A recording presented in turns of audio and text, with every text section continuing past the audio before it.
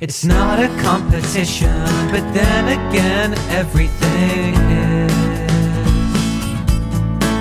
Like trying to have a conversation, then afterwards asking who wins. Every person that you talk to is the co-host of that moment in your life.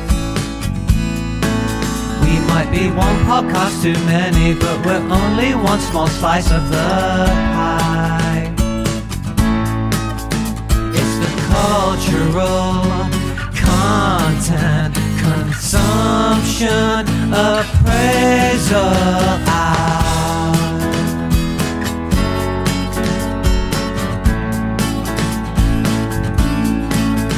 You're here.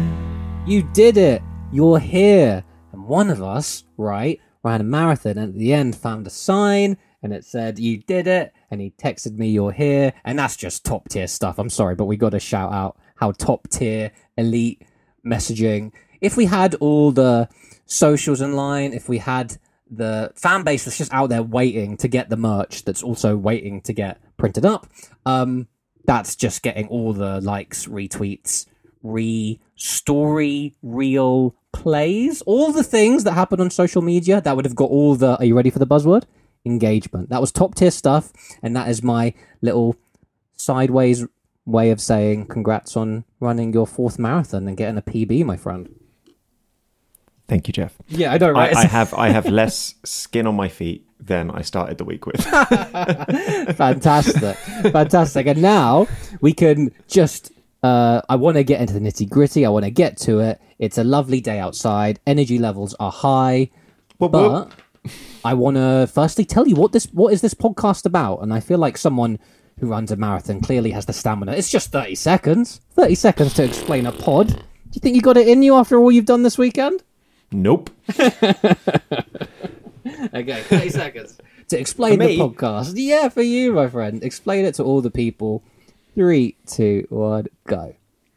So a while back, I discovered a podcast called Little White Lies. And that Little White Lies podcast, they're really good at reviewing things, Jeff. What they did was they reviewed the anticipation, the enjoyment, and in retrospect. So you got 3 scores out of 5. Nice. And they gave a good way of reviewing stuff. So what I thought, Jeff, was that we could suggest things to each other and guess what each other's scores would be, and then argue about if you cheated or not, and then see who wins, because someone has to win, Jeff. And that's what this podcast is about. Way, very 30 seconds. 30 Nailed seconds. It. You did.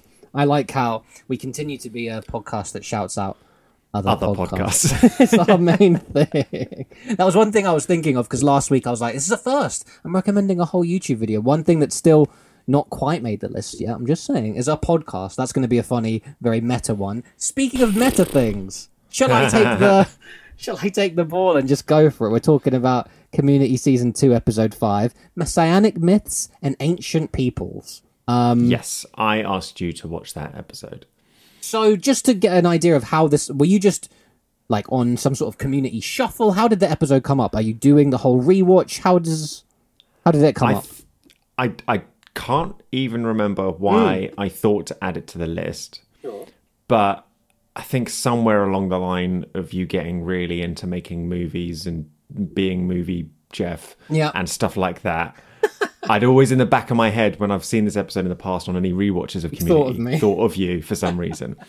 And what's really funny is that I watched it again last week to try and remind myself about the episode, and then there were quotes in there even more so that made it even more meta into our real life. Even the fact that one of the characters said it's a movie about making movies, and I started chuckling. But I will say now, after watching one episode of Community, I then went on to watch another 4 or 5 random ones, so they've all blurred into my head. So totally understood. I'll need you to take me through what you thought of that episode. Sure. And we can take it from there.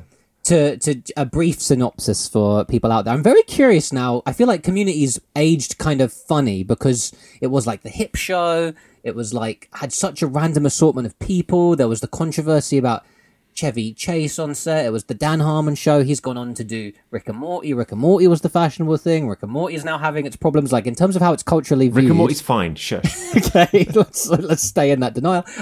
It's having a weird cultural moment, I feel like, but I used to freaking love this show. Didn't fall out of love with it, I just haven't watched it for a while.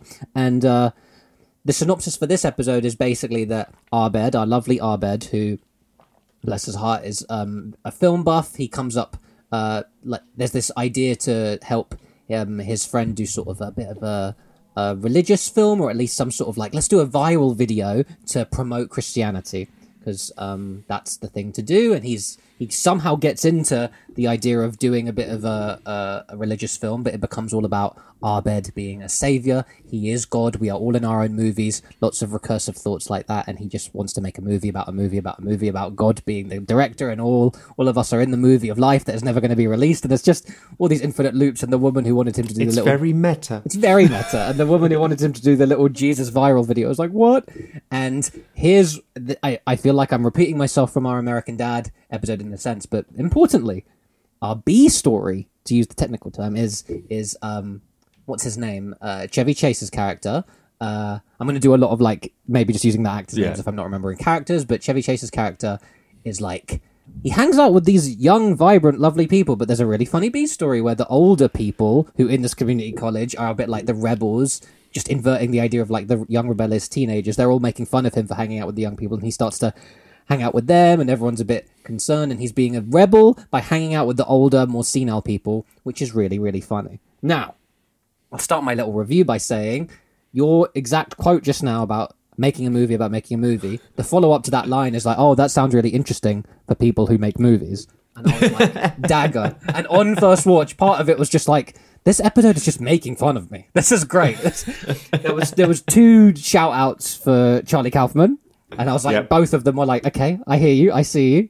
That's a burn. Did you spot a tiny little cameo that I pointed and shouted at the screen when I watched it this time around? Oh, a tiny little cameo that you put. And I'll tell you, you had the episode on the list, you rewatched it, I watched the episode, and then I rummaged around and I found it, my old Community box set, and I listened to the DVD commentary, which was really fun. Wow. I know, listen. How do you do research into things?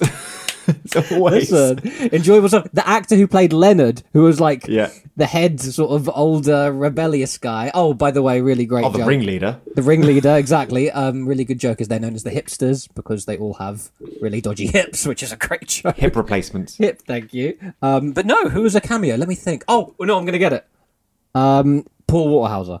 Yeah. Very good. Okay, he was on it. Yeah, he looked super young, but he already had all that personality. It's just, that did totally throw me. That was awesome. Listen, it takes shots, but at the end of the day, it's very, and this is something I do remember from Community, it is very energetically making fun of itself also. Yeah. It reminds me of, I'm not even doing this as a bit, but it reminds me of Norm Macdonald when he started latching onto the idea of meta comedy, and he would make fun of meta comedy. And guess what? It all ended up rather meta, and that's what's going on here. It's like it's midway through season 2, so I guess the show is starting to feel itself.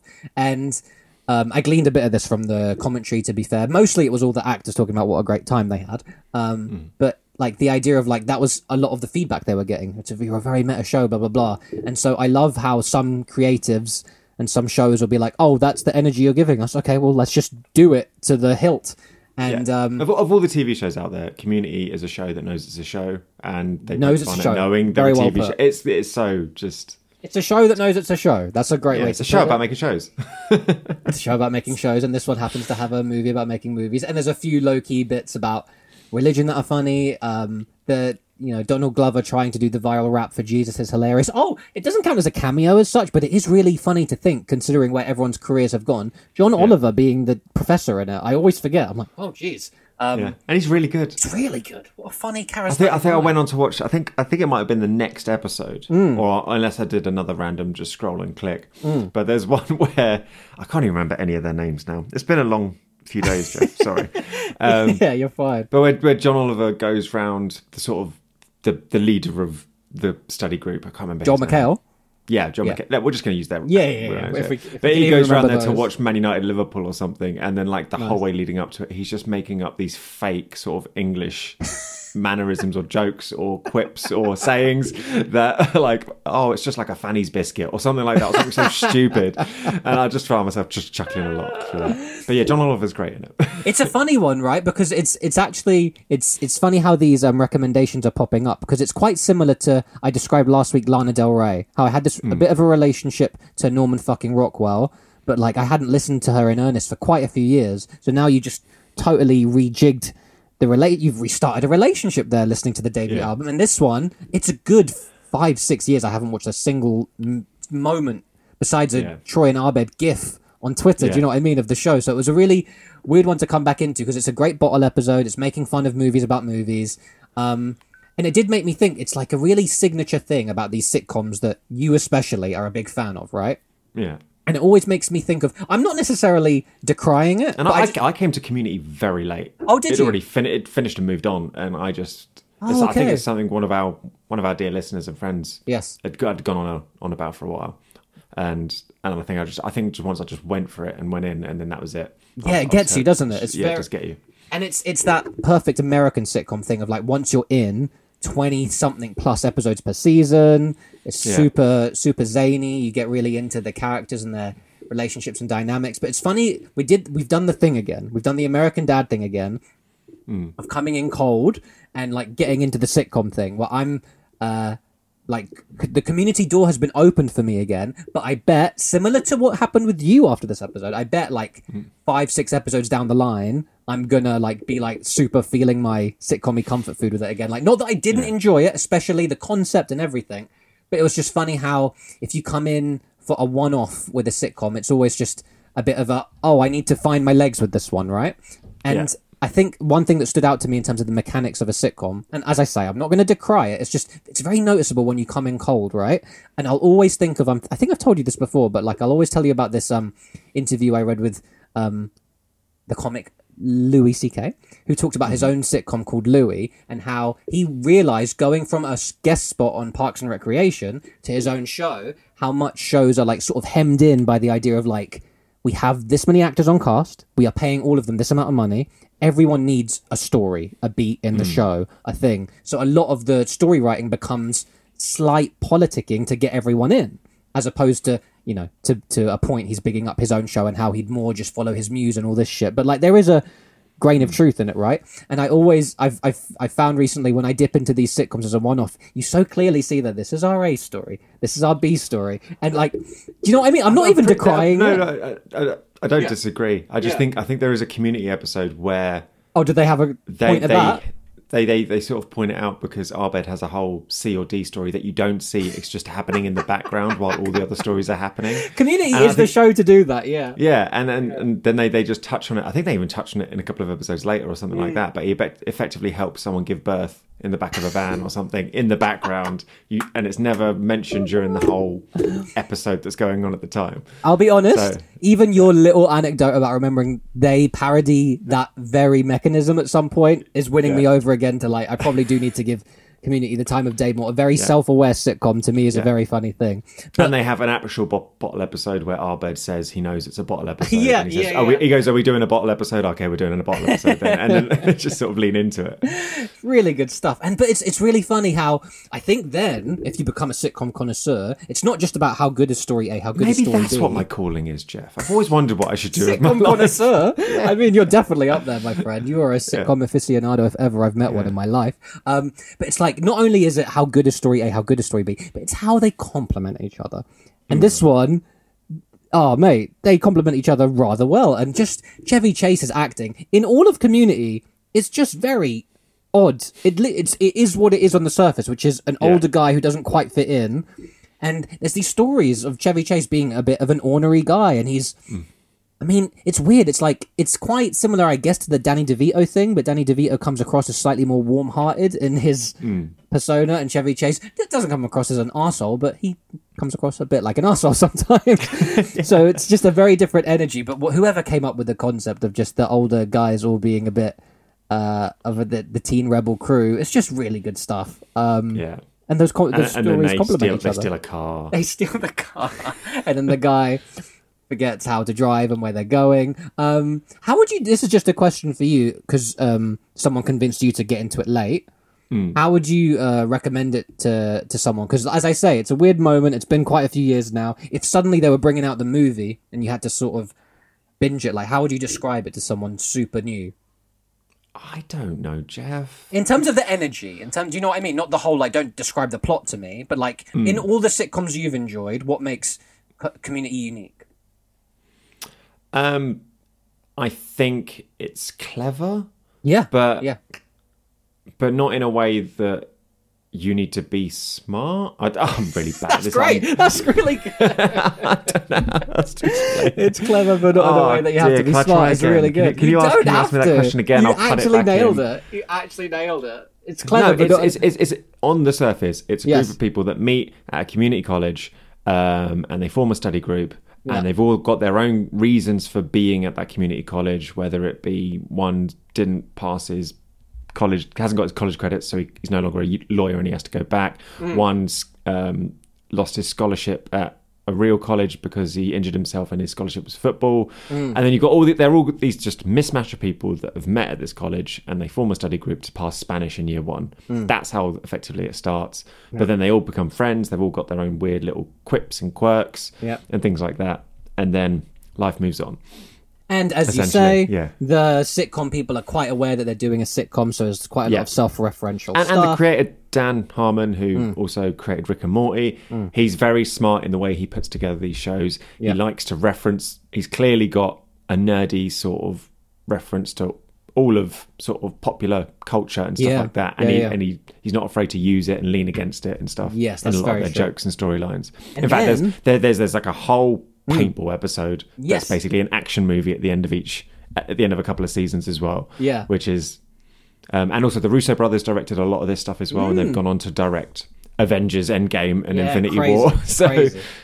I mean, I think it was a launch pad for a lot of careers. Yes, and it's very I remember at the time, if I'm getting the chronology right, Dan Harmon had already been like quite a vet in the writing industry and TV, like, and he was pretty like weathered at that point, and like he'd failed on a few things. And I think Sarah Silverman, who's this comedian, had her own show for a bit, and I think he was like either co-showrunner or like high up on it, and like in the nicest way possible, I think Sarah Silverman let him go because she was like, he's too much, like he needs his own show, and it's just you definitely get the impression that his brain's rather big and hyper. He has a take on everything. And the really interesting thing to me about a show as concept heavy as this is, I think you'll agree, Mr. Sitcom fan, at the end of the day, no matter how concept heavy and clever by half you are, it does depend on the chemistry of your actors. And everyone here has mad chemistry.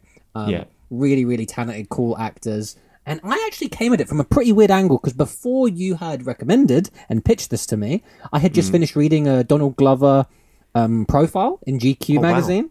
Wow. Yeah, and I was like curious, what's he doing now? He's had the Childish Gambino thing, Atlanta, which I started and haven't continued with, but found really interesting. He seems to me a very interesting guy doing work right now. And I'll be honest, usually played Lando in Star Wars. I'm just saying. This is a funny thing that I'm not too aware of, but I know, but I don't quite get how significant it is. I think it's a big deal. Lando, big deal. Yeah. But it was weird. Because he mentions in GQ that he's still going to be there for the movie if and when they do it, and it's sort of weird because I'll link the guy who jumped ship. Well, season 4, season 5, exactly. It does feel a bit. It's like, as opposed to whatever else I want to say about our beloved show Friends and the book Matthew Perry, he does give all the props to David Schwimmer for like, let's all negotiate, let's all make the same amount of money, and that part of the longevity, and that's part of what I love, and that's part of what I love about a lot of bands that stay together forever. And it is like, oh mate, why'd you leave? Like, we loved you, you're a core part of the group. And seeing him in this episode, it's like, gosh darn it, he's on fire comedically. I'll be honest, in this GQ article, I don't know if it was the mood I was in when I read it, but like, he comes across as a bit of a grump, takes himself very seriously, and I just from the impression I get from him being amazing at comedy, I just always picture him a bit more lighthearted. But I don't know, maybe, some artists need to take themselves super seriously, I guess. But he's just, I don't know, everyone's just really in a good moment. You can imagine the writer's room and rehearsals being so just electric with this lot. And I had a lot of fun with it, I'll be honest. And I'm ready to give some scores. Are we scoring? Are we getting ready to score? So, Jeffrey. Yes. I think I've nailed it this week. Oh, I do. Based on what you've just said, I think you've nailed it. Well, maybe I haven't nailed it. I overthought it. A big thing about this show, can I tell the listeners? It's like we do our scores, we lock them in just in time for pressing record sometimes, and then in the nature of our like quite natural conversation, you then look at the score. I don't know if you get this, Chris, but if I look at the scores I've just written, I'm like, I'm not sure if I fully represented what I'm about to say. Well, then, yeah. Cool. So why did I don't even know why I did this. You never go higher than a 3 for anticipation. And I went with a 4 for some reason. Did you? Why? That's hilarious. Because you sounded quite happy last week when I told you about it. You're like, yay. So that's wrong, but okay, I'm going to stick with it anyway. Yeah. I then think you enjoyed it. Yeah. I think you had a 4 in enjoyment because as you're watching it, you're like, I know why Chris gave me this. This is good fun. He's basically taking the piss out of me. And then in retrospect, for some reason, I've given you a 3. Yeah. Yeah. Oh mate. I mean, maybe I should have just gone for a wee or something before I just got through the door. Nah, you're fine. I mean, you weren't too far off. I gave it. Yeah, good analysis. I wonder how now it's gonna play into the future of the pod. But yeah, I gave it another classic 3. Yeah, on the nose, and I felt only 3s now. I enjoyed it, but as I say, by a few episodes into a binge, I think I would easily be at a 4. Coming in cold, I gave it a 3 for enjoyment. I had a good time. 3 feels like nice and solid to me. And then I gave it a 3 for after 2. So it was 3. It was 3. Wow.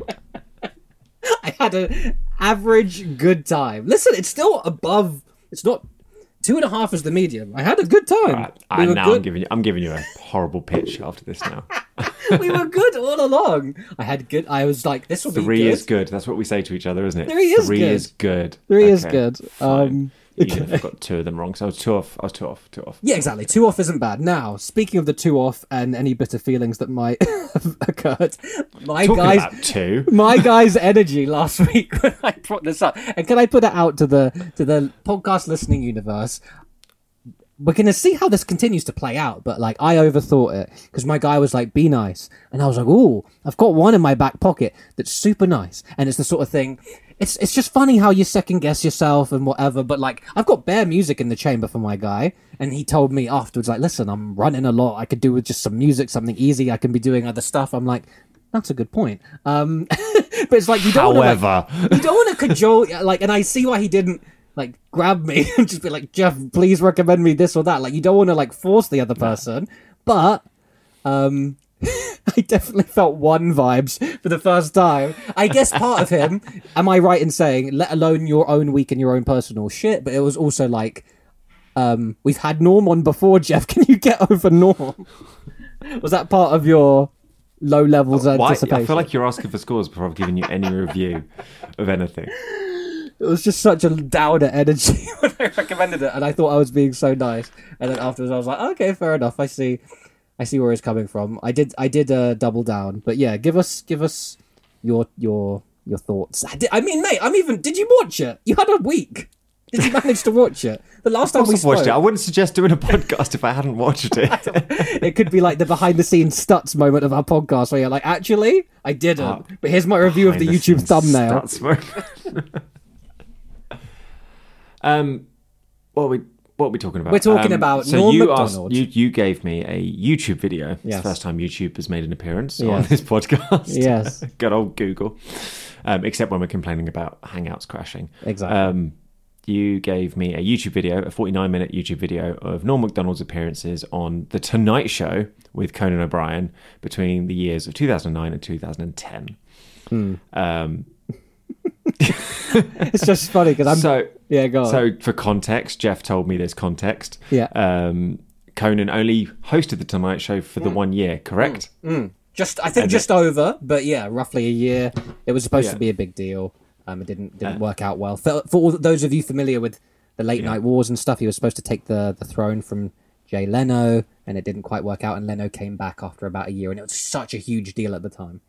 Yeah. So. From on the face of it, these are just all his appearances mashed up on one YouTube video.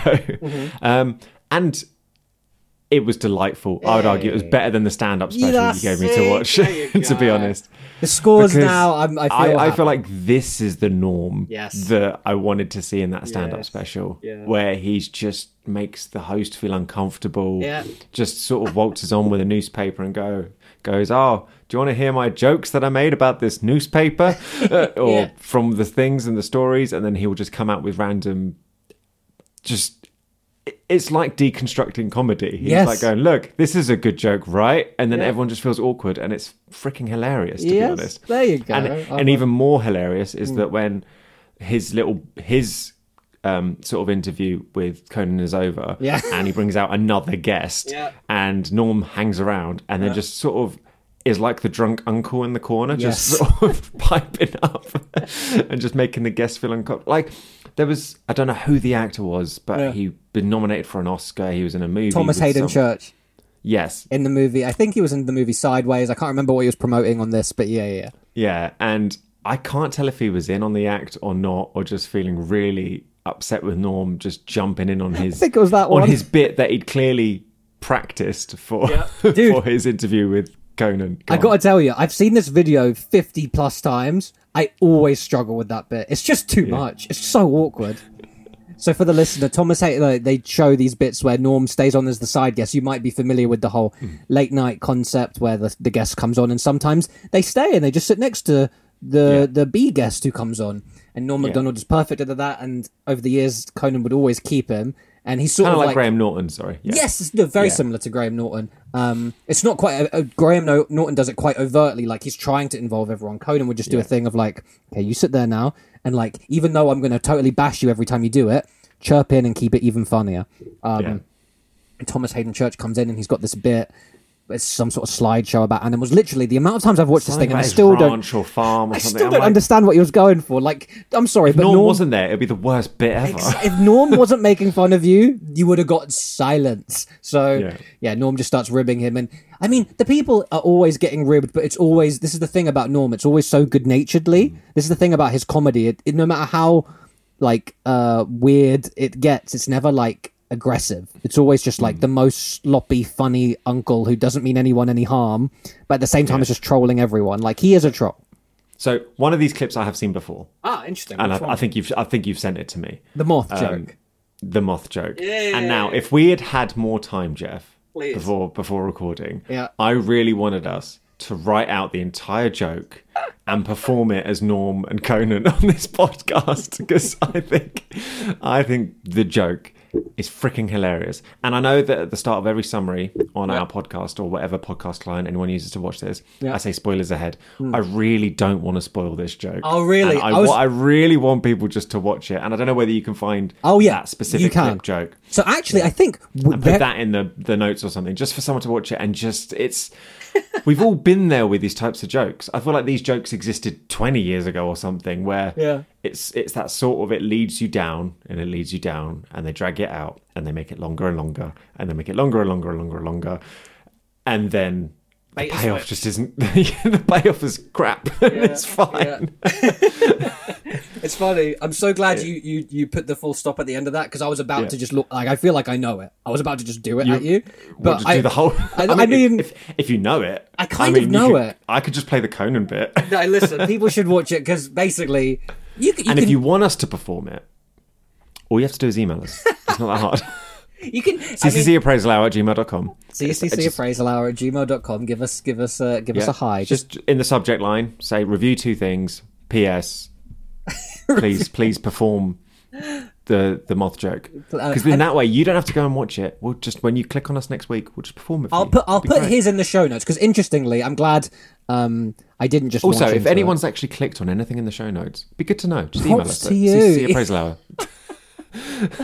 Props to you, because we do think about our show notes, but you can never tell what to get just a bit bittersweet for a moment. When Norm Macdonald died, I think that was one of the things that went super viral, is they clipped out the moth joke, and it got, like, as a new video, it got 10 million views like super quickly. Wow. Like, people had no idea how good this bit was, and he, as a guy who was just he was to late night appearances what you are to sitcom watching, an absolute pro. Okay, so he just knew. So like he talked about it afterwards because people ate it up and loved it, and to him it was just no big deal. And he was like, I knew I had a certain amount of time until the next guest was on, and I was like, I could do all these bits. Going. So he's just like, I know where the bit's gonna end, and I am just gonna ramble, and I'm gonna take 5 minutes. And the thing about this entire video that I thought would make nice viewing for you is, for me, Norm on every late night show possible, but to me, Conan is his best audience because Letterman, who's on a lot, and there's very long YouTube compilations of him on Letterman. Letterman is actually Norm's hero. So there's a bit of like a distance there where Norm is actually in awe of the guy. Respect. Yeah, exactly. where it feels like Conan's there's no respect for Conan. He gives no fucks. Like they like each other a lot, but they're very much on the same level. Remind me, because I listened to albums twice when you give them to me, but I only watched this once, and it was before I went to Manchester and came back. Does this joke start with him getting in a cab and the cabbie telling him the joke? Which is still weirdly, isn't it? Yes, it is indeed. As a guy who rewatches the clip over and over, I know the moth joke so well, but like I could watch the bit of him setting it up over and over because he's just telling Conan, the guy in my cab told me this joke and I'm going to do it, and then Conan just starts laughing and he's like, wait, what? And he's like, yeah, this is how I get all of my material. And then Conan's like, well, why don't we just have him on? And Norm goes, wait. Just wait till you watch me do it. And then Conan just loses it. And my whole thing of being in love with this video is being in love with how delighted Conan is by Norm. Conan is us. And it's just something about, there's some voyeuristic cool thing of just seeing him enjoy himself so much by him. He does this weird thing, Conan, because the whole late night show premise, and Jimmy Fallon kind of nails it, is find everything low-key charming and hilarious. Which Jimmy Fallon seems to do genuinely. Conan is a bit more for me, and it's kind of, I like it about him. You can tell when he's genuinely amused. He does this thing if he actually holds his tummy when he's really, really laughing. And he does it with Norm all the time. He loses it. And every time Norm gets involved with the other guest, the way he loses it, like they have this champion snowboarding woman. Yeah, I was going to get to that. Were you? Okay. Just the way that Conan loses it over Norm's interjecting. Did you enjoy that bit? I did enjoy that bit. But what I enjoyed more is that the woman wasn't offended like she the same seemed to way love this, it, right? This Oscar-nominated actor was. Yeah. She seemed to really. And then they just start pitching names of funny snowboarding moves. Yeah. That she's like, she comes up with a funny name for snowboarding moves, and then like I can't remember what Norm comes up with. I remember. Don't remember. Go on then, name one. How about the long-lasting death or something like that? Long-suffering death. Hey, well done. Yeah. Just awkward laughter, and she's like, I don't know about that one. And she talks about her move, the crippler, and all the different injuries she's sustained trying to attempt it. And she's this, and she's had that, and then there's just a little pause, and Norm goes, being crippled. It doesn't they show a clip of her going up into the sky and then crashing down. It's what makes Conan laugh so much. He stands up and walks away from the desk. He goes, it actually looks easy. I'm so sorry. I'm spoiling it. People should go out and watch this thing. And just to give a bit more of the significance to it, Conan had a show from the early 90s. He was the first late show guy where like the whole first couple of years, people were like, this is shit. This isn't going to last. And he held on by his fingertips. He was a writer on The Simpsons. He was clearly a super high-level comedic mind, but there was something about his hosting that wasn't gelling. They weren't sure it was a hit show yet. And just from day dot, being the weekend update host at Saturday Night Live, Norm just became a regular guest. And he was just on all the time on The Late Show. And by the time they've gotten to this... he did at least 20, 30 appearances over the years. By the time he got to The Tonight Show, Conan, the pinnacle of the late night realm, there's just this really weird familiarity where, like, they're almost doing their act to the people that they've rehearsed all these years, at the same time as I think Norm is enjoying how much he can just relax. And he's trying to pop Conan. He's trying to make him laugh and come up with unexpected stuff. He's got the newspaper bit. When he's finished with the moth joke, I'm not sure you remember, but there's like, he has to actually like crowbar in this extra weird segment he's done where he parodies Ice Road Truckers. And Conan's like, I don't know if we have time for this. And he's like, we have time?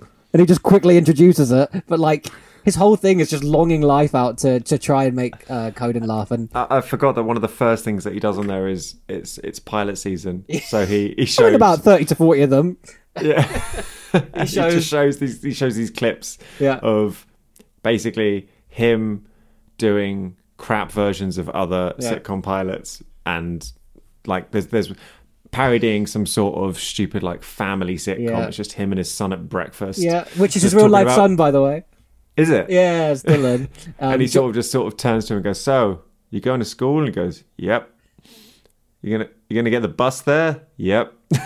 That's his. It doesn't work. Me just repeating. No, jokes, but like Jeff. This is terrible. Can you stop giving me Norm? I know. But now that the audience are crying out for it. The audience might be crying out for it, but the thing that the itch I wanted to scratch, I guess, ever since we found Norm's special was okay, was I wanted you to find him delightful again, and I'm glad at least that we achieved that, because you're right. Because I found him delightful until he gave me his special. I ruined it, right? So I needed to redeem it.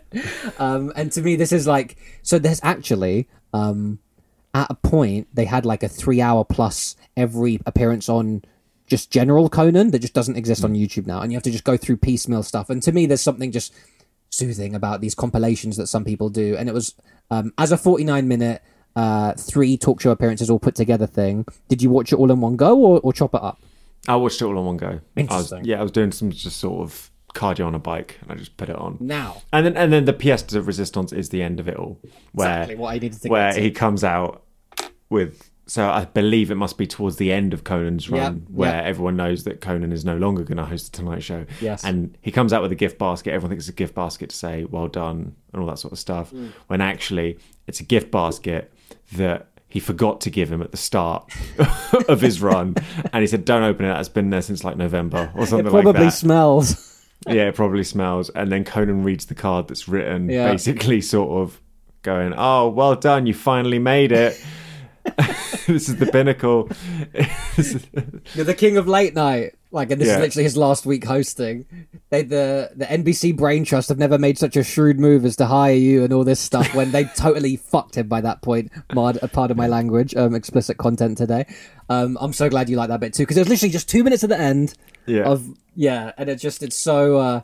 The thing that I love about it is that was genuinely a really hard time in Conan's life, professionally and personally. And Norm leaned into it. And Norm just leaned into it. And it's really funny, I'm not sure you noticed, but like the first line he reads where it's clear what the joke is, and he makes eye contact with Conan, you hear a few R's in the audience, they're like, oh, like, and then Conan just starts creasing. He's laughing so hard at being made fun of so, like, harshly. And it's because it's making fun of the situation. It's what Conan needs. He doesn't need tiptoeing around it. Like, let's just rip into it. So, yeah, that capstone on it, it's almost like that 49-minute video is, like, quite a nice summary of, like, how Conan did have a good run. It was too short, but Conan had a good run and brought his form of zany humour to the Tonight Show for that year. So on many different levels, I'm glad that you used the word delightful. That is a peak adjective for when Christopher enjoys something that I enjoy. And now I can already confidently say, unless you're very much misrepresenting your scores, that I have not nailed it this week. You, by being 2 off, should be running away with this, because I gave it. Yeah, I gave it. This is my first time. Sometimes I don't know about you, mate, but I'm just looking for different patterns of numbers at this point. I gave it. Are we recording these numbers anywhere, by the way? Yes, they're all recorded. I need to in my notebook, but I can put them on a spreadsheet. What, your scores, my scores, your guesses, my guesses? Yeah. Oh, wow. I know, but I'm on a spreadsheet, Jeff. Yeah, I know. What are we doing? It's a digital world. I'm here, like, looking at my notebook and going, "That's nice." And Christmas, like, I could do with seeing them too. So I gave it. Listen, I mean, it was a 1. I was near a first 1. Now that I've heard from you, it's more like a 2. I bet, for anticipation. But last week felt like a 1. You just had a bit of a week on, and it was Norm again. I actually thought you might have been so not in the place to enjoy this, just practical wise. I thought you had a 2. Now it sounds more like a 4. So I put 1, 2, and then for whatever reason, now that you've done your race and everything's calmed down, I thought you'd be like, oh, actually, that was all right. I thought it was going to be 1, 2, 3. Wow. I know. That might be the most off I've ever been.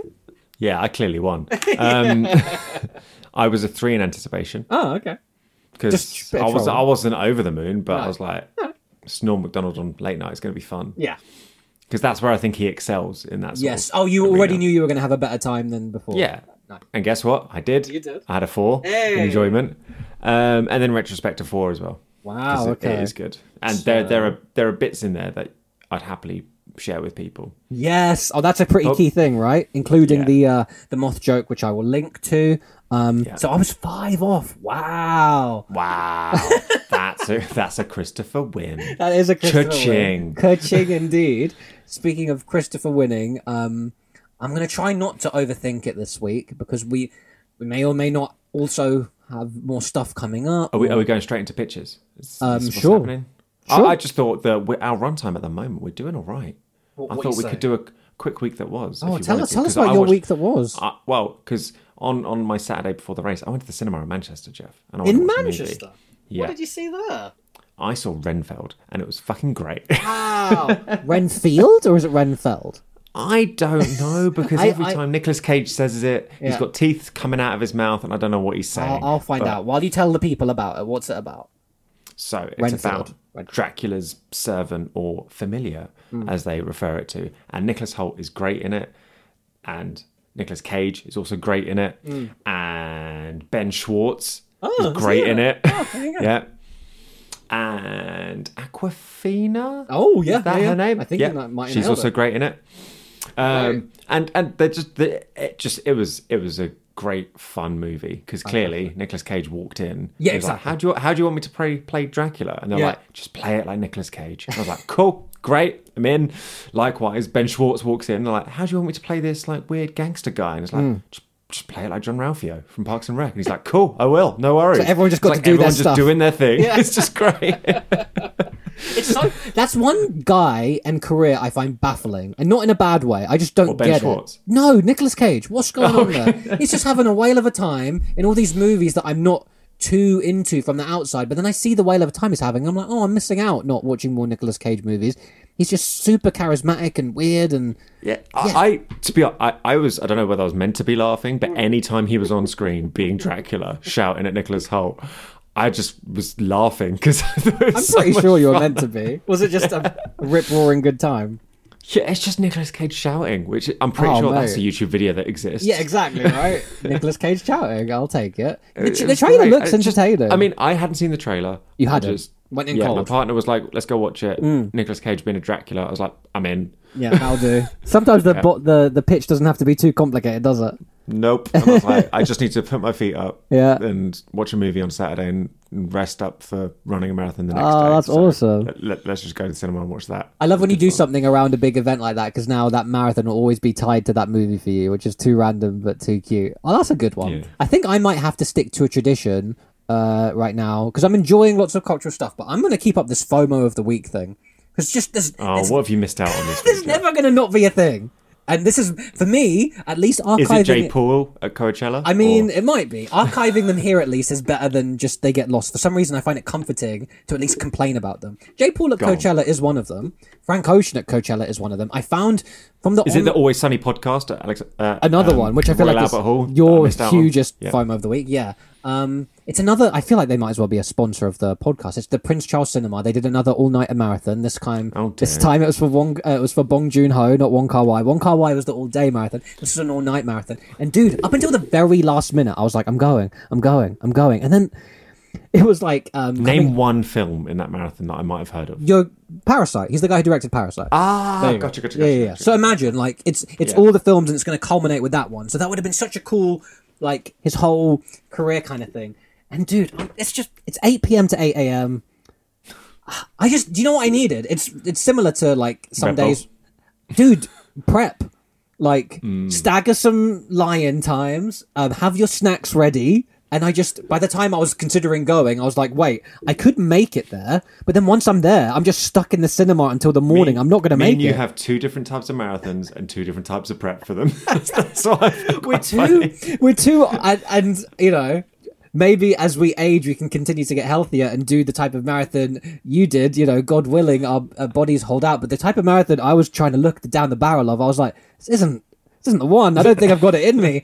I really don't. It almost made me sad to think, like, so am I just never going to do an all-nighter? Like, I would like to, but all things considered, those are hard things to pull off, man. I think it just about has to be my FOMO of the week. I'm enjoying just every week shouting out. The Prince Charles Cinema is probably my favourite cinema. I'm going about all the time, but silly question. When you walk in, they're like, "Hi, Jeff." Well, they recognise you. I'm just curious. There's so much. There is one. Or if there's someone different behind the counter, you're like, it's very often. This person don't get me. There's very often different people behind the counter. But just recently, I did have a guy who was like, "Didn't I just see you at Raging Bull the other day?" And I was like, "Yeah, that was me."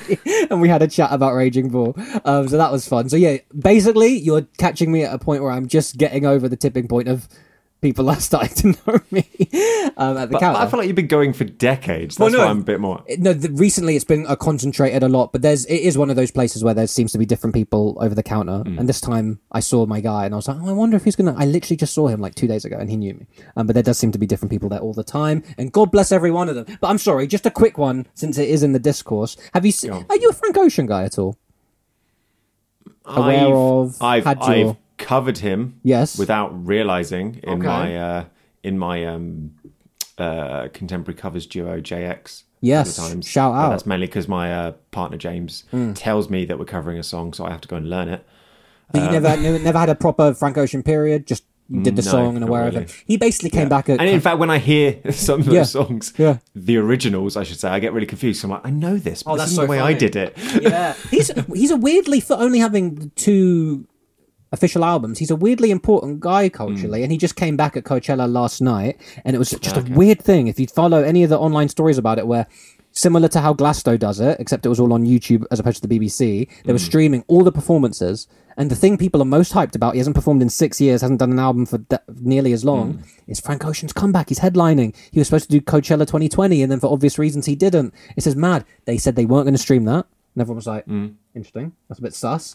And there's just lots of slightly let down vibes about the gig from what I can tell. Like, he was an hour late. Really? There was a big DJ set in the middle. He cut off early because of curfew. It's a very odd one to me, where like my first thought is, and I have a similar wonder about J. Paul thing, because J. Paul quite famously hadn't performed live ever, and it was his first ever show. But there is a funny thing to me where, like, as much as it is a huge deal to like do like the first one back after forever, or like the first one ever, at the same time, it might be quite an elementary way of looking at it, but like, if you haven't got your reps in performing, as big a deal as it is to the audience, that it's like, hey, like, that might be a lot. Like, at the end of the day, Frank Ocean is a human and a performer and a musician, and that might have been a lot for him to sort of juggle.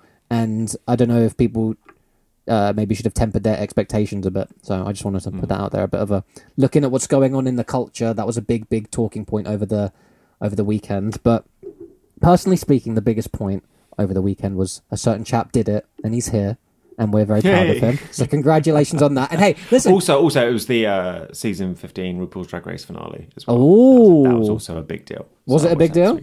Yeah, of course it was. A bigger deal than the Apprentice finale. I like when you watch reality show finales. You're a big sitcom in the middle guy, discography debut guy, reality show finale guy. Discography debut. Are you just doing alliteration for the sake? I am indeed. I mean, I think we've nearly hit every segment we like to do. I can do another one. Which is we're just playing the hits. I think might as well. I was trying to think if there's anything else. I feel like it's been a while, Jeff. Did you have it has, right? Have you got an odds and ends? Because I have a tweet of the week. Are you ready to hear my tweet? Oh, actually, no, sorry, I do have one thing I need to shout out. So on the train up to Manchester, me and my partner started watching a series on Netflix called Beef. Oh, mate, everyone's talking about Beef. Did you enjoy? It's great. I've only watched. I think we've only watched about 3 episodes or something, but it's good fun. Actually, I'm having a good time with it. Yeah, I just thought I'd throw that in there. Okay, because you know what I do, Jeff. I do know what you do. You watch all the shows, my friend. He watches all the shows. We'll get that on a T-shirt if anyone wants to email in and ask for it. Just saying. Listen, if you email in right now and have demands, we just have to meet them. We've so bigged up the amount of power these emails hold over us. We want to bring people in. I mean, Christopher, to let people in and show behind the curtain, have you checked the emails recently? Someone might have emailed. Should we check the emails live on the pod? Yep, I've sent one and you've sent one. Still? Yeah. Pretty much. Okay, I mean, I can check live. No, you're fine. I have a feeling. It's getting sadder. I'm going. Is there not just a Gmail? Are you sure you want this account kind of email? Actually, this account is eerily quiet kind I've of gone thing. to my own emails, which doesn't. And I won't tell you what the second one in there is. No need. While we're just double checking and doubling down on. Yeah, we have an email from me. Yeah. Saying review 2 things. Yeah. We have an email from Hence, Google saying please check your account settings. Nice. And we have an email from you saying here's that Norm Macdonald vid. That's about it. It's just tumbleweed right now. Well, I think I can cover 2 different things before we get out of here with our pitches, which is an odds and ends and a tweet of the week. Because go on. It's to do with Lana, and I feel it's such a, as an analogy for the non-initiated, for the uninitiated rather, it might be rather weird, but you're going to know exactly what I mean. You know that feeling you had where I was like, oh, I don't know what to recommend. Now that I'm getting into her, so I listened to Ultraviolence this week, and I'm sort of doing it a bit sequentially. It's like Ryan Adams' discography. Like everyone is like a little world unto itself and so fun and so cool. And I just saw this tweet. Can't get through a pod without mentioning him. The bingo card is alive with Ryan Adams. My spoiler, my FOMO of the week next week will be missing his live solo gig at the London Palladium this week. And I told you he was playing Manchester while I was up there. I'm not. This is all a lot to deal with. Ryan Adams is gonna show up on the podcast. I have a prediction. He's gonna be the first guest, which will be weird. Because then we'll get cancelled, and we hadn't even got our first email yet. It's sad. The tweet of the week. It's also an odds and ends because it's just such a good. I hadn't even thought about either of these artists like this, and it gives me a whole new perspective. Harry Hugh wrote, I'm always a bit baffled when I see Dylan compared to younger artists whose work is open and vulnerable, because that is very much not Dylan's vibe. Dylan's whole catalogue is animated by his refusal to embrace vulnerability, which forces him to get at those feelings in craftier ways. And this tweet was in response to someone saying, is there a male version of Lana Del Rey? And someone said, Bob Dylan. And then that was the reply. Wow. And that, just the wording of it sort of killed me, because like, the amount of emotion and storytelling and craft and art I find in Bob Dylan's songs, I'd never put just that one sort of word on it, vulnerability, which when you put it that way, I can kind of agree with the tweet in a way. Not that like that is the way you should judge all art, but if you wanted to look at it that way, I guess I kind of do agree with it. But then I'm not fully convinced that is what Lana's doing, as much as she's emotionally. I don't know. It just gave me this whole different perspective. It just got lots of thoughts going, and I love. Yeah. And hey, to even be comparing those two in any way in the same sentence is props to her, man, because he's like. I love how deep you've gone into Lana Del Rey right now. So he's the songwriter of the 20th century, and she's a huge deal. She's a huge deal. Yeah. Have you listened to the new album yet? I was listening to it in the car with my partner just on the way back, but again, I felt like I'd recognise a lot of those songs because they've turned up in the shuffle list. Oh, okay. So it's still all a bit of a blur. Maybe I need to segment it in that way. But then, to be honest, I can enjoy it how I enjoy it. Exactly. Have you got a pitch for me this week, my friend? Part of me doesn't want to show my hand until you show me your hand. I don't know why. We are getting I'm nervous. Into I don't trust you anymore, Jeff. This is so funny. I feel like because I've either got something nice or something not so nice. I don't know how to deal with it. Well, I'm finally just gonna I'm gonna do a thing. I'm just gonna close a little circle, a loose end, tie it up, something that. Any other ways of saying that? Yeah, I know, right? I was thinking, do I have one more? I don't. Shut the door. Yeah, something. Complete circle closure. It is something that got mentioned. And then he was like, why didn't you just let me listen to that? And it's the new 1975 album. It's called Being Funny in a Foreign Language. It's a nice short album. It's a cool album. Give it a listen. Cool. I feel like we're being nice, but... I am going to take your YouTube video. Raise me. And raise you a YouTube video. Okay. So I thought I wrote it down. Did I not write it down? No, I probably couldn't. I mean, I did. Where did I write it? We're going to link to it in the show notes. On my list. It is, but I'm torn. Okay. I've got two that I want to share. It's going to be like Edward Sharp, where we do a Radiohead analogy. No, it's not. feel like I'm just going to give you the latest one that came out. Okay. And you, many, many moons ago, said, what's the deal with hot ones? Can you just recommend me a hot ones? YouTube video. And and I said, just find someone you like and watch it. And you're like, good recommendation, Chris. So, season Accurate 20 impression. of Hot Ones has come to an end. And it ended with Jake Gyllenhaal. Ooh. And it was just good fun. And I don't know if you've watched many at all. Or no, I've just seen clips. Or anything.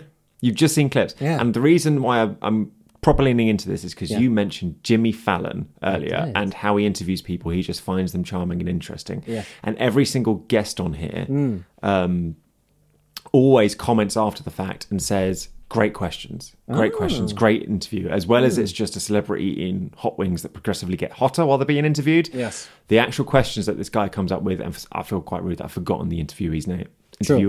Yes. At the moment, as he does proper deep dives into these people and asks them really interesting questions about their career, and they always seem shocked and also humbled by it and have a great time. Very good show job. And I think in terms of interviewing, this guy does the best interviews with anyone you're interested in because he proper goes deep into it. The Christopher stamp of approval, one of the best interviewers in the game right now. I think he just said best, honestly. actually. Yeah, I'm that's fair. Watch it and tell me otherwise. Yeah. So it's the Jake Gyllenhaal episode, or no? Yeah, because it was the last one I watched. Okay.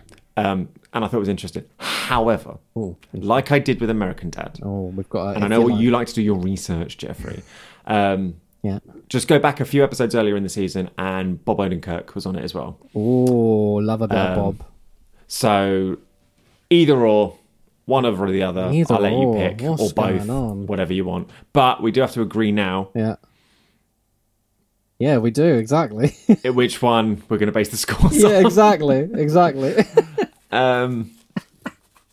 I don't care. I'm actually, whichever one you pick, my scores will remain the same. I'm happy because I'm quite confident that you'll enjoy either of them. Interesting. I mean, or you could just tell me which one you're going to watch. Yeah, I feel like, or both, because it's 40 minutes or something. I don't know.